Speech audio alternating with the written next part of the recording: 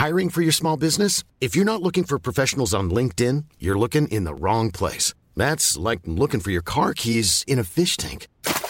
LinkedIn helps you hire professionals you can't find anywhere else, even those who aren't actively searching for a new job but might be open to the perfect role. In a given month, over 70% of LinkedIn users don't even visit other leading job sites. So start looking in the right place. With LinkedIn, you can hire professionals like a professional. Post your free job on linkedin.com/people today.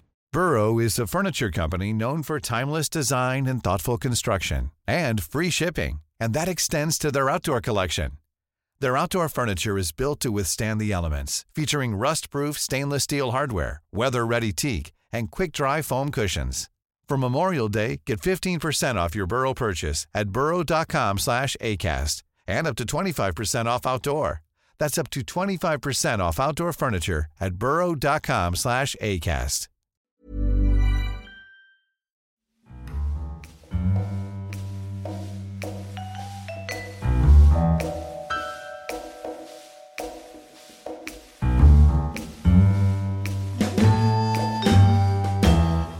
Hello and welcome to another edition of the Curzon Film Podcast. I'm Jake Cunningham, and with me this week to talk about Francis Lee's God's Own Country is Irena Musumeci. Hello. And Ryan Hewitt. Hello. A nice, clean, rehearsed introduction. Okay, so what have we been watching this week?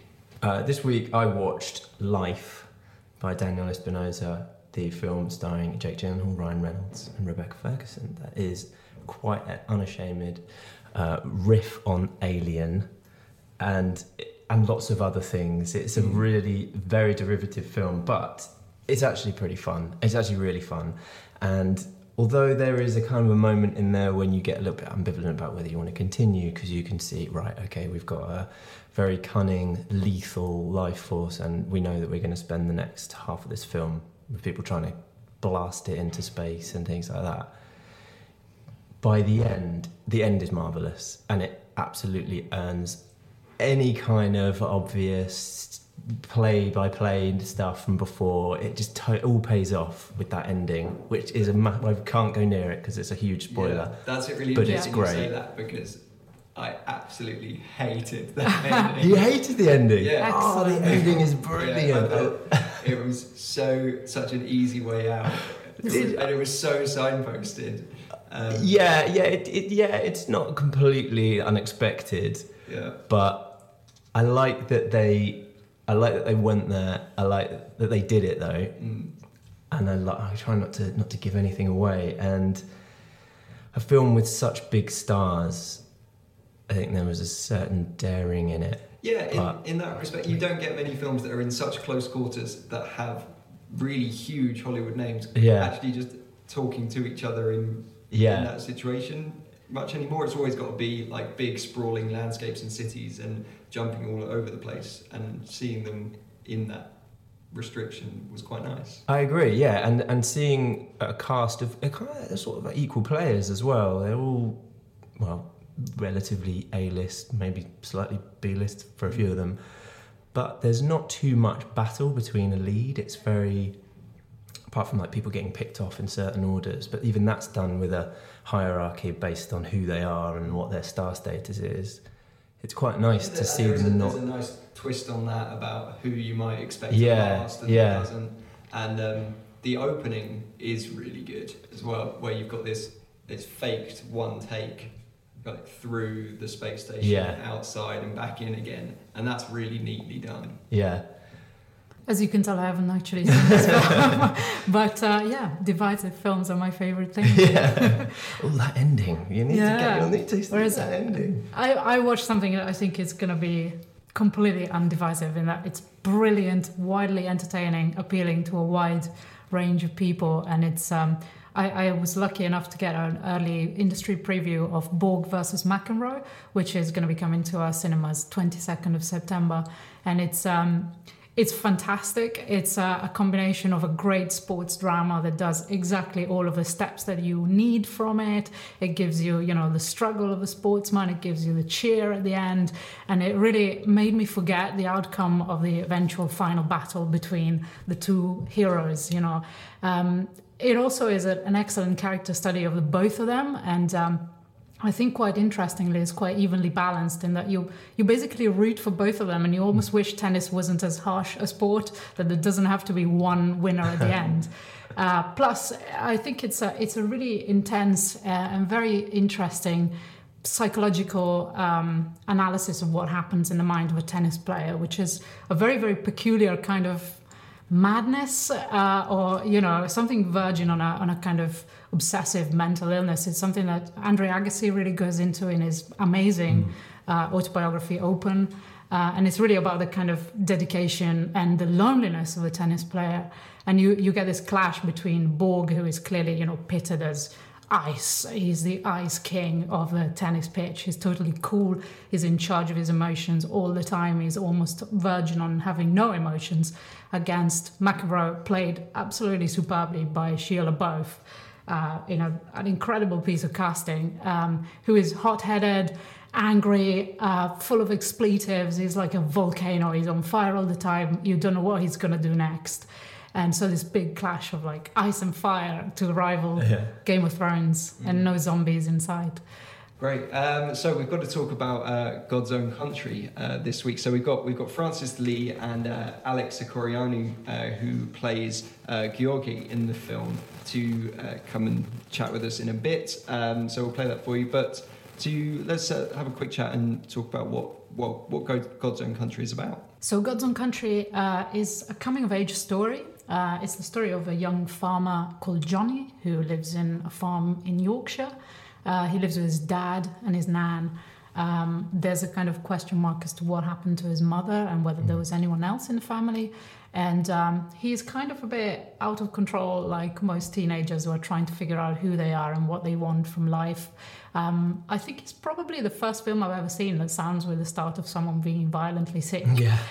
Because Johnny drinks a lot, and it's kind of his favorite pastime. When he's not working on the farm, he goes out to a local pub, gets very drunk, and you get a sense there is something that's not very settled about him. And the story kind of kicks off when it's basically lambing season, and dad is unwell, cannot help on the farm. So they call in a worker who happens to come from Romania. He is the only person who responded to an advert for a farmhand. And he comes in, his name is Giorgio, and he's meant to stay there for a week. And essentially the encounter with him changes Johnny's life pretty much. It's a love story. It's a very beautiful rural love story in that landscape plays a very, very important part, as well as nature. And it's a very intense and extraordinary piece of work, actually, I would say. It's by a debut filmmaker called Francis Lee. Very, very impressive and assured in his first feature. Great. So let's talk to Francis Lee and Alec Secareanu, who plays Georgi in the film. So we're delighted to welcome Francis Lee and Alec Secareanu from God's Own Country onto the Curzon Film Podcast this week. Hello, thank you. Hello. Really pleased to be here. Thanks so much for coming on. So from very early on in the film, we can tell that it's a very personal film. There's inspiration from your own experiences here, Francis. But it's also a story of what might have been for yourself as well. Is that right? Yeah, kind of. I mean, it's really not autobiographical. Apart from the landscape, the kind of the way in which the central character reacts to the landscape and has to learn to love it and accept it, what feels very autobiographical. Johnny isn't me. Nobody in the film is an extension of me, really, and the family really aren't mine. I have to say that because I think my family would be really upset if they thought I was representing them with these characters. And there's a character who comes back from her reading week at university and meets Johnny. And did you find, so you yourself, you left Yorkshire, went to college.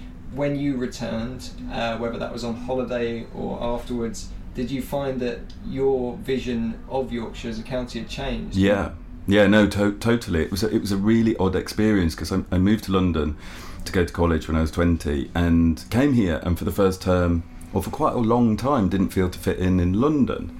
I didn't feel that, it felt like a natural home, or that I had a natural affinity with the urban landscape. And then I'd go home and I felt like I'd changed. And my perception of Yorkshire was different. And so I ended up feeling like I didn't really have a home at that point. I felt like really caught between two stools. And Alec, for yourself, I suppose as a portrait of England, Yorkshire's quite unique. It's what was your first perspective of as Yorkshire compared to the rest of the country as well? Well, to be honest, I didn't know what to expect. That was my first time in Yorkshire, so it was supposed to be spring. I mean, we started to film in spring, and I was expecting to be spring, and because I'm used to Romanian spring, when the weather starts to get warmer and the nature is greener, but that was not the case at all in Yorkshire, because it was we had 4 seasons in one day. It was hailing and snowing and storming and sunshine for 5 minutes, don't and forget then the sunshine. and then all over again. Yeah, it was pretty intense, and it was rough and muddy and cold and wet, but that of course that helped us a lot, because the nature and the landscape, as Francis said, is has a big role in this film. Okay. And Francis, you kind of gave the guys a bit of a baptism of fire into Yorkshire farming life before the cameras started rolling. Yeah, no, absolutely. For me, I wanted this film to be totally authentic and truthful. I always knew I never wanted a stunt double or a hand double, because I love being immersed myself in stories and watching cinema, and anything that can pull me out of that I have difficulty with. So I knew I wanted the boys to do all the detailed farming work. So for 2 weeks I sent them off to work on farms, and they would do very long shifts. They would start 6 in the morning and they would work till 6, 7 at night, and they did everything. They learnt how to birth lambs, they learnt how to look after the animals, dry stone wool. Alec learnt how to make cheese, because Georgi makes cheese in the movie. And they became incredibly proficient at handling the animals and incredibly skilled at doing the farming work. But it also, what happened was that landscape got into their bones. They got cold, they got wet, they got miserable. They realised how hard it was, and that really affected their characters physically as well as emotionally. So it worked. I know it was hard for the boys, but it worked so well for the truth of the film. And I suppose, Alec, you're thankful for those nice 2 weeks of freezing animal delivery and cheese making. Well, I am thankful because they paid off in the end. But it was so strange, those 2 weeks, because I was living in a hotel, and every night I went to the hotel, I was smelling like manure, and everybody was looking at me, what is he doing here? Yeah, but of course it helped us a lot with the physicality of the characters, and it helped us when we filmed it, because we had to really know how to control the animals, because they tend to be unpredictable, and it was very helpful to be in control on set and to really know what we have to do when we film. Yeah. And Francis, you mentioned about not wanting body doubles, but specifically hand doubles, and that's something that I really picked up on the film, is that there's this real focus on hands. I mean, personally, I'm obsessed by hands. It's probably the first thing I notice about people and how they use their hands. In fact, when I first met Josh O'Connor, who plays Johnny so brilliantly, I was mesmerised by his hands, because he's got these huge meat plate hands that work so well for the character and for the world as well. This isn't a world where people verbally communicate, really. And so I wanted to create a world where touch, feel was how they communicated, and how that changes as they change as characters. And that felt very emotional to me. There felt to be a strong emotional truth with that. Yeah, there's a lot of there's moments of connection through fingers touching each other that are so powerful in this film in particular. Great. And there's a few sounds that I picked up on, where there's the weather, the wind, belts. There's a moment where Alec, you open a biscuit packet, a bourbon, and those moments are amazing to watch. They feel so real, but it seems like a mad thing to make feel real, but it felt like sound is incredibly important to me. It's as important as the visuals, and sometimes more so. I have incredibly sensitive hearing, and this sound design of the film was very painstakingly crafted and orchestrated to make it as immersive as possible. I sent my brilliant sound designer up to Yorkshire for long periods of time and just recorded hours and hours and hours of atmospheres. So when I went into the edit, I had, hundreds of different wind sounds to build, to choose from, to try and add to the emotion or to the characters. All the birds are very specifically chosen and placed for their meaning or their significance, and all the other birds had to be taken out of the sound design. It was very detailed and precise, just to add more emotion, more depth, more layering, and I just feel sound is an incredible tool for storytelling. And you use the sound to really capture this portrait of Yorkshire so well. But what I thought was really interesting is that Yorkshire is a stunningly beautiful place, and it would be so easy to just go out and do landscapes all the time.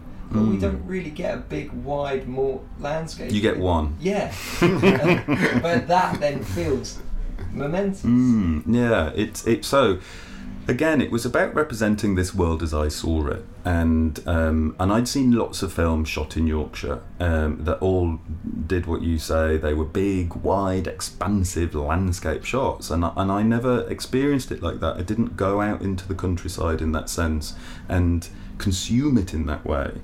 To me, the landscape was always affecting me, so I wanted to keep the camera very tight and see the landscape's effect on the characters. So you see the mud, you see the mud under their fingernails, or the mud they're walking through, or the wind, in their hair or their faces, and I knew I didn't want to see this landscape until we as a viewer experience it through Johnny's eyes for the first time, as it were. Yeah. And Johnny, I suppose the film is a man of few words, and when he does speak, it's at times pretty idiomatic as well. How much of that dialogue and dialect was scripted? And because there's moments in there that all of it. Boringly, I'm really precise and controlling. So the boys, well, no, none of the actors, but specifically the boys, were not allowed to improvise dialogue at all. I wanted them to say the words as written, and the script actually is incredibly detailed, so everything you see on screen was in the script, and I think that's just because I think because there are such few words in the film, what words there are really important. They're important that they're right, and that's why I was very precise about them. And the only thing that happened in the edit really was we got rid of more of the lines. So we started off with not many lines, and then we got rid of more in the edit because the boys were communicating so incredibly well without the language. So, Alec, when you're reading the script for those scenes that do go on silently, what kind of direction are you getting from the script, and then what are you getting from Francis on set? As Francis said, for me it was, I think, the most detailed script that I've ever read, and every single glimpse and gesture and look and touch, it was written in the script. And even the scenes that have no dialogue, they were very, very explicit and very detailed in the script. So that really got you a sense of how these characters work, and how do they connect, and how important the body language is, and everything was there, and it was so helpful to create a bigger picture of what's happening in the story. And was there any points that you struggled with the Yorkshire dialect? Well, I think for me it was helpful that I read the script before, because it was helpful that all of the lines were written, so I could really understand what they're saying. But even if I'm in a Bep and the Brew, you can understand where... A what, Alec? A Bep and the Brew. You can understand what's that about. I mean, even if you're not from Yorkshire, you can be intuitive about it and you can understand it. It's not that far from regular English, I think. A sandwich and a cup of tea. Sandwich and a cup of tea. Yeah. And now, so your character, Georgi, he kind of isolates himself from his country by leaving, and Johnny is alienated himself through his own isolation in Yorkshire.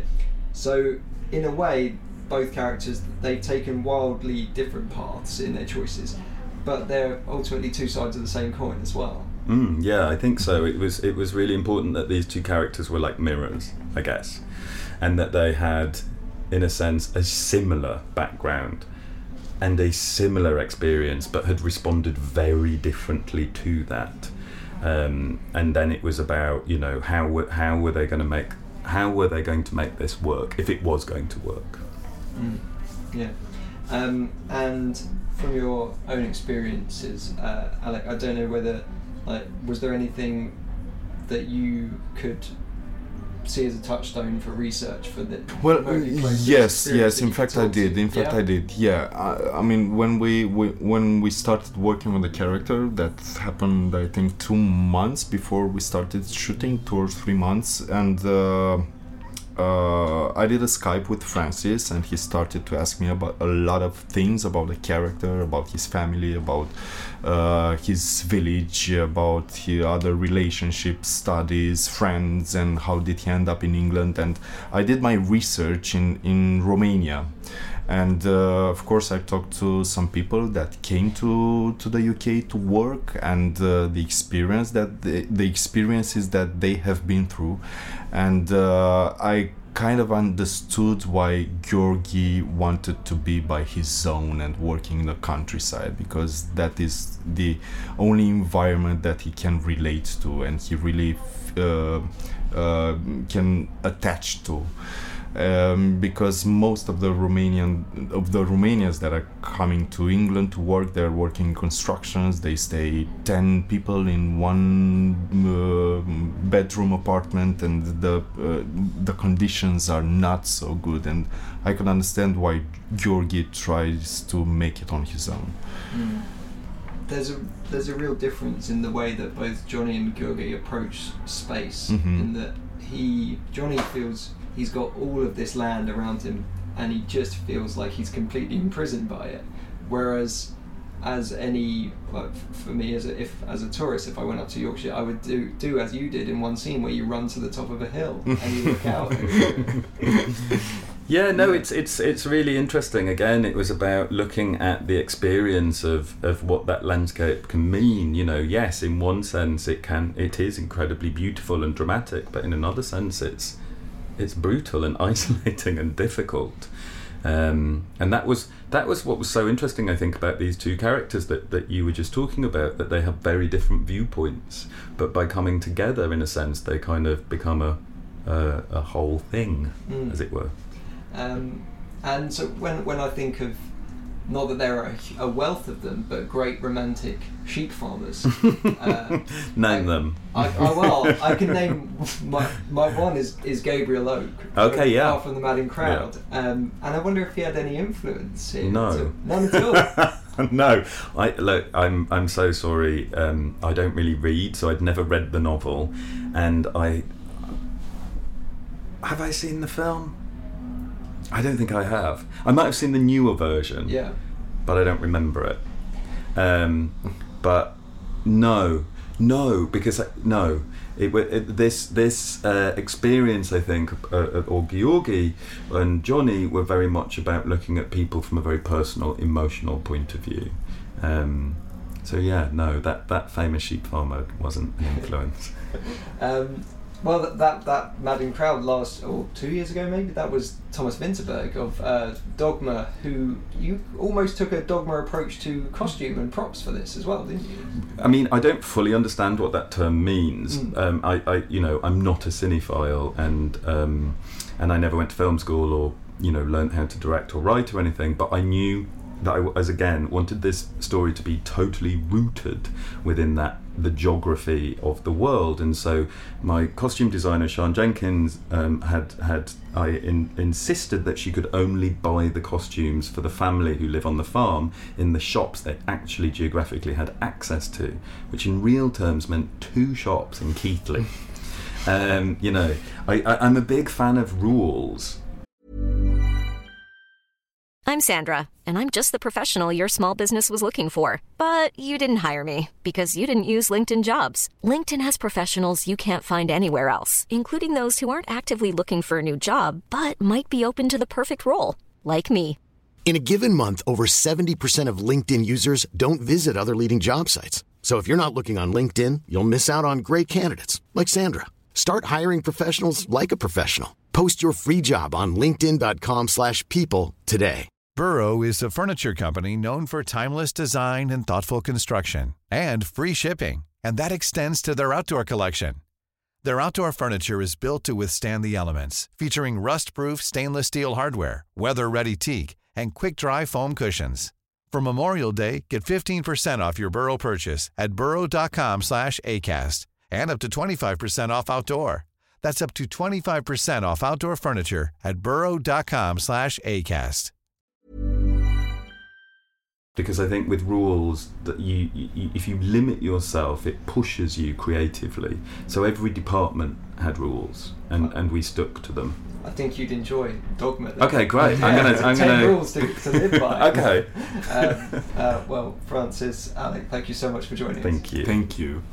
So, God's Own Country focuses on these sheep farmers, Johnny and Georgi. So it made me think about kind of other film sheep farmers and sheep, which I do touch on in the interview that mentioned Gabriel Oak from Far From the Madding Crowd, who I was surprised to find out was not a influence on this film, when particularly looking at Matthias Schoenaerts in Thomas Vinterberg's recent Far From the Madding Crowd, and Georgi here. I thought there's got to be something there, but apparently not. It's amazing, and I think the niche of sheep in film we thought might be quite small and we might not have a lot to talk about, but turns out there's a lot of sheep out there. There's sheep on film. There's a subculture, there's a kind of fandom of sheep and goats actually in film. But the impression you get from films is that sheep farmers are incredibly handsome because between Matthias Schoenaerts, Alec is, can we refer to him as Gorgeous Giorgio? I mean, he's quite happy. He's pretty, nice piece of objectification there for me, I'm afraid. One of my favorite farmers in film is Sam Shepard in Days of Heaven. Absolutely handsome, and he puts in this terrific performance as his character, who in another film would be considered underwritten.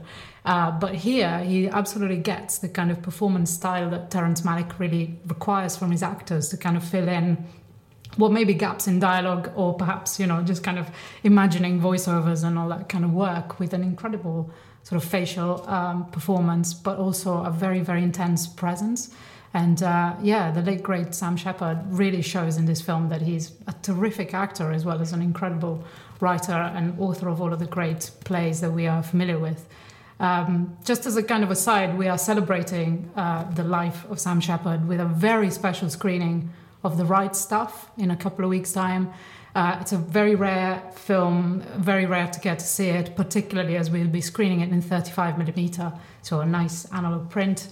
And it's the film that Sam Shepard was nominated for an Oscar for, and he plays one of the one member of a large team of guys who were essentially involved in the American side of the space race. The film takes place over 15 years, and his character is quite extraordinary, kind of poised between a very, very tender and vulnerable performance and some extreme testosterone. It's really something to behold. But anyway, let's go back to farms. We leave spaceships and space stations to another conversation.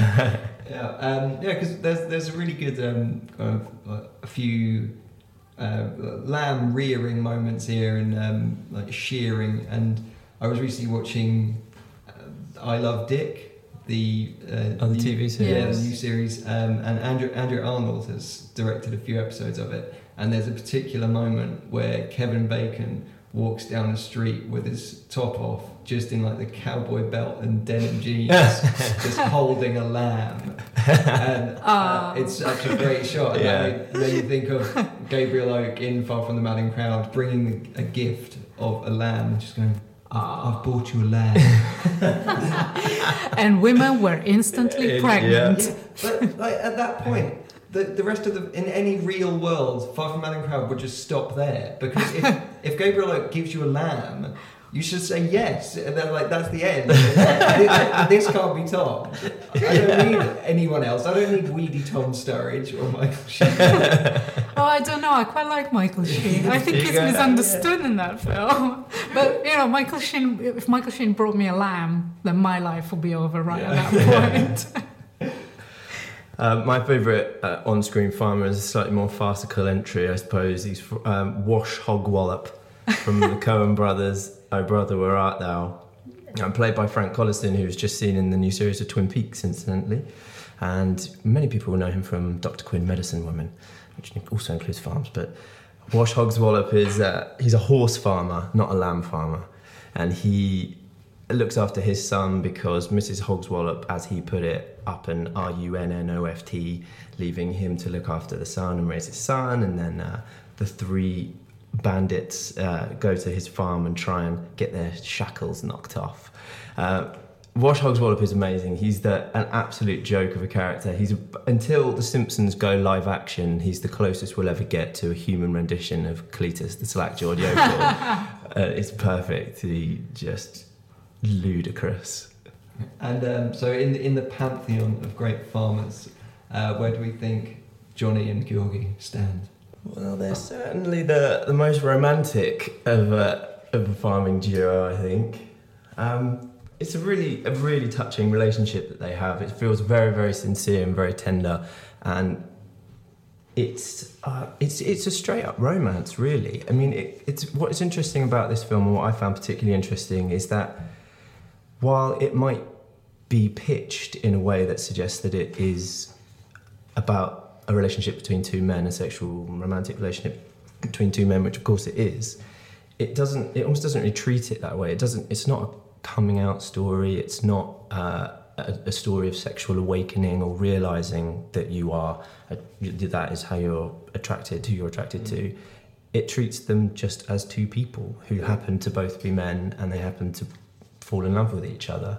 But there's not a humongous amount of prejudice in the film for their sexuality, and if anything, it comes, when it does appear, it's almost of their own creation as well. Yeah. In kind of removing societal prejudice, I think the film is making a really, really strong political point, and it's one of those beautiful kind of the personalist political statements that essentially there are no obstacles to their love and their relationship but themselves and what they decide to put into play, to give to each other or to remove from each other at times. And I think that's really important. It just means that love is just about the two people involved. It doesn't have to be about everyone else and what they think. Yeah. And so it's a really strong statement, I think, to make at this time. And in this, it reminded me a lot of Andrew Haig's Weekend, in that there's this great focus on just these two characters and their intimacy and how they develop a relationship really out of knowing each other. And there's a lot of unspoken stuff about where they have come from and how they may have got to this place, in the way they, for example, own the epithets that they may have been called in their youth, or the experiences they might have had until this point. And really just the moment when they give themselves over to this relationship, which is not there from the off. I mean, it's not given that they'll get on, because their initial encounter is quite confrontational, particularly. That's traditional romance. Yeah. Like, oh, they're not going to get on. I think they might. Yeah, exactly. They're sussing each other out in an extremely macho way. Yes. Real needling each other and pushing each other. And yeah, like you say, it's really about accepting intimacy from the other. That's the obstacle, isn't it? It's particularly from Johnny. Georgie seems considerably more comfortable with who he is and how he feels about things. I almost felt like Georgie was another portrait of Johnny, but maybe 5 years in the future, for instance, and that he has worked and he has kind of accepted himself for who he is, and like what he likes doing and what he's good at, and I think he's educating Johnny in a way as well.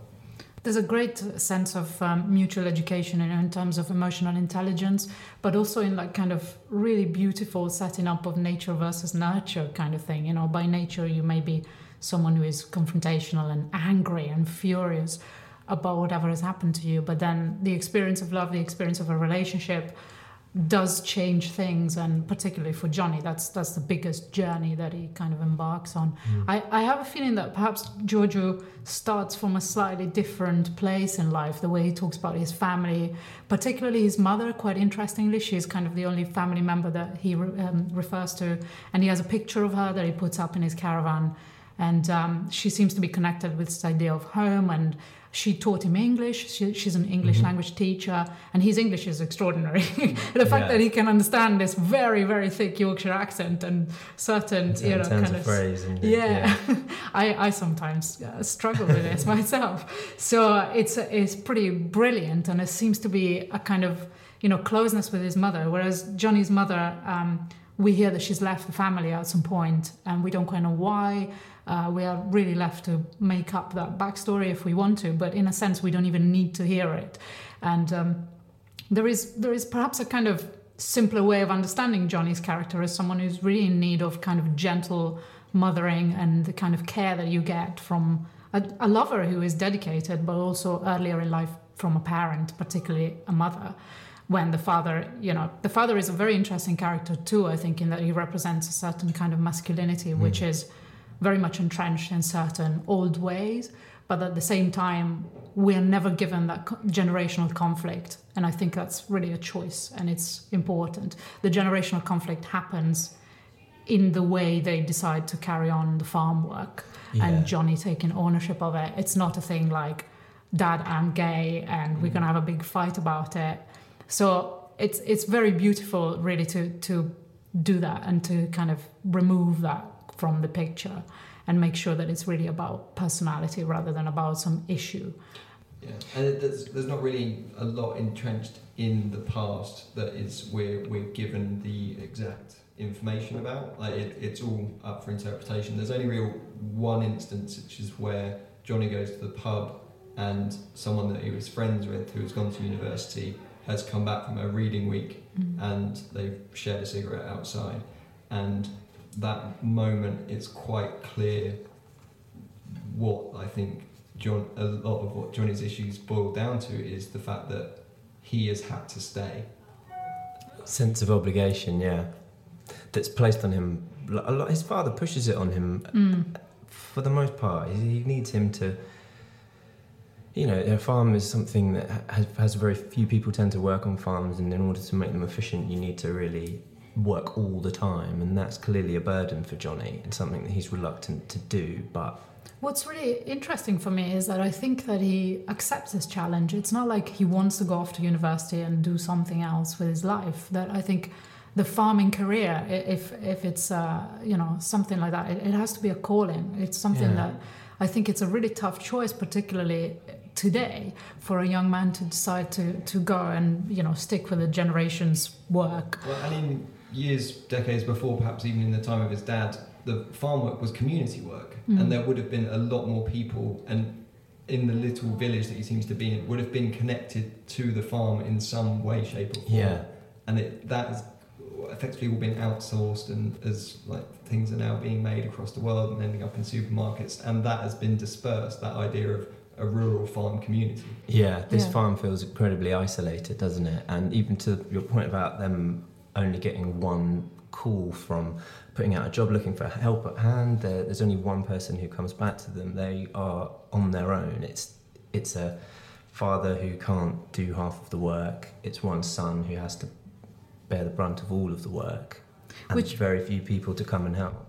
Yeah, which also brings me to the other great understated political issue in this film, in that, to me, it's one of the great cases for Remain. It's a great, it's a film that really celebrates the idea of bringing someone in from abroad who has a different way of doing things, who can really bring a different knowledge and a different approach. in a way that is enlightening and generally benefiting both parties in the encounter. So it's almost like, what Erasmus did for generations and generations of students, in that, it took you to Europe and to experience other cultures. This kind of work experience for a Romanian farmer who comes in to help this British farm really says there is value, there's great, there is great wealth to be derived from this kind of thing.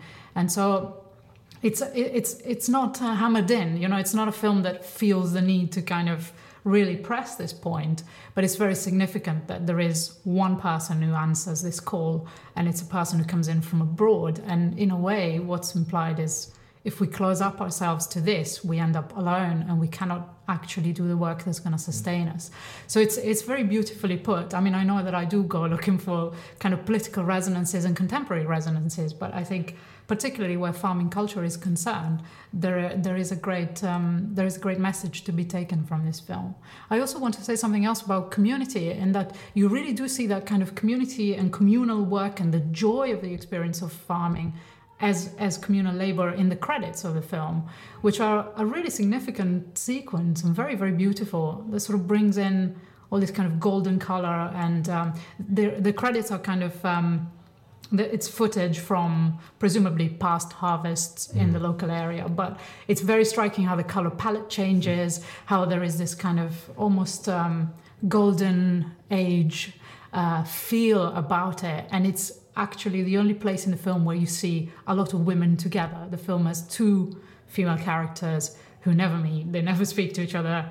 We are very far from passing the Bechdel test here, but that's kind of, it's kind of gimmicky, it's not what we're here for. But at the same time, this kind of lack of female presence was very striking to me. It's a film that's very economical with its characters. There are essentially only 4 speaking characters, and very few locations as well. And in being so minimal, it really focuses in on the story. But opening it up in that way at the end really does connect it to something for me. And so I really enjoy that credit sequence. I really enjoy the song that plays on that credit sequence as well, which is a song by Patrick Wolf called The Days, which is very much about the past and the future. Yeah. It's interesting you point out seeing life and colour in those images in the credits, because it's not really until post a very intense moment between Johnny and Gugi that we actually see a warmer colour palette in the film. It's very much a kind of blue, cold, even when there's maybe a fire or something, this just feels absolutely sodden. Wet and muddy, cold, and freezing. Yeah, and it's meant to be spring. It's meant to be the great springtime of the north. Winter is coming. But it's true. It's at that moment. That moment is for me the moment when they fall in love, and it's at that moment that the film also opens up. So the first few sequences up until that kind of very tender. There's a very intense, sort of quite violent and rough lovemaking scene. You said about being masculine, like that is like fighting. It's Yeah. And there's mud involved. It's very elemental, the way the film treats sex in particular, but also the relationship with animals and nature in general is completely earthy. It's very grounded. There's a lot of instinct and a lot of things that have to do with nature and following the path of nature. But it's at that point that the film, so they have this very rough kind of initial encounter, and then the next time is much more tender, much gentler. And after that, the morning after, they go out for a walk on the hills, and at that point the film opens up. I mean, it's almost like that moment in Xavier Dolan's Mummy, when the kid is on the skateboard and he kind of pulls out the frame of the film with his hands. And at this point, the film really starts to breathe this kind of, liberating, beautiful moment. And they walk on top of the hills and you see the landscape for the first time and its glorious manifestations, really. And there's a lot of weather in this film, which is fantastic. There's a great sound of wind. And for me, that's a really extraordinary... It's a really extraordinary way of conveying a sense of falling in love and really opening yourself up to the experience of it, which sort of reminds me of the idea of pathetic fallacy and how we sometimes experience nature as having almost human feelings. And at that point, there's really this great communion between the landscape and what the characters are experiencing, which is extraordinary. Well, yeah, Gheorghe is very connected to the landscape, much more than we ever see Johnny.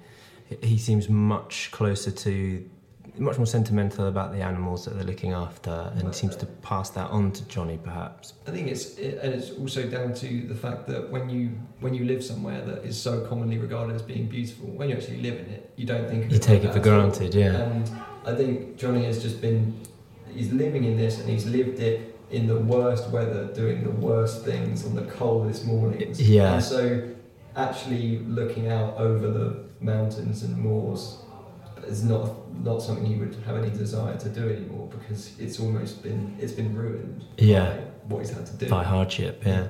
But you're right, the moment you speak about when they fall in love, and it's Johnny running after Gheorghe, isn't it? Yes. It's earlier on we've seen a sexual encounter where the other party, he suggests going for a beer with Johnny, and Johnny says, no, I'm not interested, and he runs away.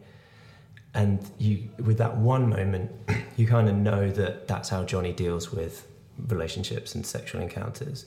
And this is a time where he is the one running after someone. He says, where are you going? And he follows him. And you know that he's fallen for Gheorghe. And like you say, that's when it opens up. And that's when the film goes into unexpected territory, I think, because up until that point, it could go down a frequently trodden path of repression and I don't know how to deal with my feelings, but it just doesn't do that. Everyone seems quite comfortable with how they are, and it just turns into a romance. It's not about an internal conflict. It's not about realising that you might, it's nothing clandestine about the way they conduct themselves, really. Yeah, and I think really in that lies the very unique nature of this film. Yeah. That you experience the kind of discovery of tenderness for these two characters, and the fact that they are so concentrated on each other, and the film is really concentrated on the two of them, has the effect of bringing us into their relationship. And so that's, it really brings you closer. You're rooting for them. You're rooting for this to happen. And there's a very deep emotional connection to these two characters, which for me really started at this point. Because what came before, I think I'd seen before, but what comes after, I've not quite seen before. There's as they return, and then they kind of start to play home a little bit, and there's this very kind of loving and nourishing relationship when Giorgio is actually cooking for Johnny. Or when he makes him pasta. And seasons it. Salted. Yeah. It's really tender and very touching, and it's that kind of nurturing, gentle, learning how to be with each other story, which is a place where I think a lot of reviewers will probably point out a comparison with Brokeback Mountain with this film, and obviously I think it's probably a reference for the filmmaker, but it really takes all of our story much further. The two characters in Brokeback Mountain are never really allowed to have this relationship, and you kind of imagine what would have happened for them. I mean, and it's completely, Brokeback Mountain has broken hearts all over the place, but you sort of always wish you could see the happy ending for them, and it's almost like, a few years on, we can do this finally. And so to me, there's a really great unspoken battle there that has been won culturally. I completely agree. I imagine that there are stories like this being told, but for one to break out the way that this seems to be breaking out is a real step forward for that and representation of that kind of relationship, I think. Yeah, I think we're all really excited to be able to show this in cinemas and get it out to a bigger audience as well. Right, so that is Francis Lee's God's Own Country, which is on a tour around the country at the moment, but will be playing in Curzon cinemas nationwide from the 1st of September. When we also have a Q&A with the filmmaker. Excellent. So do make sure you come to that. As well as God's Own Country, there's new releases on Curzon Home Cinema. One that I'd like to pick out is just Their Finest, the film with Bill Nighy and Gemma Arterton that came out earlier this year, about a scriptwriter working during the Second World War in England, because she's a woman and all the men have been sent off to war. She has managed to get into the film industry and is kind of breaking in through this script about Dunkirk, of all things. Who can imagine a film about that? But it's really good, and we spoke to Bill Nye and Gemma Arterton about the film on this very podcast. So if you want to go back a few months and listen to that and then check out the film, it's on Curzon Home Cinema now. Until next time, it's goodbye from Irena. Bye. It's goodbye from Ryan. Goodbye. And it's goodbye from me. Goodbye.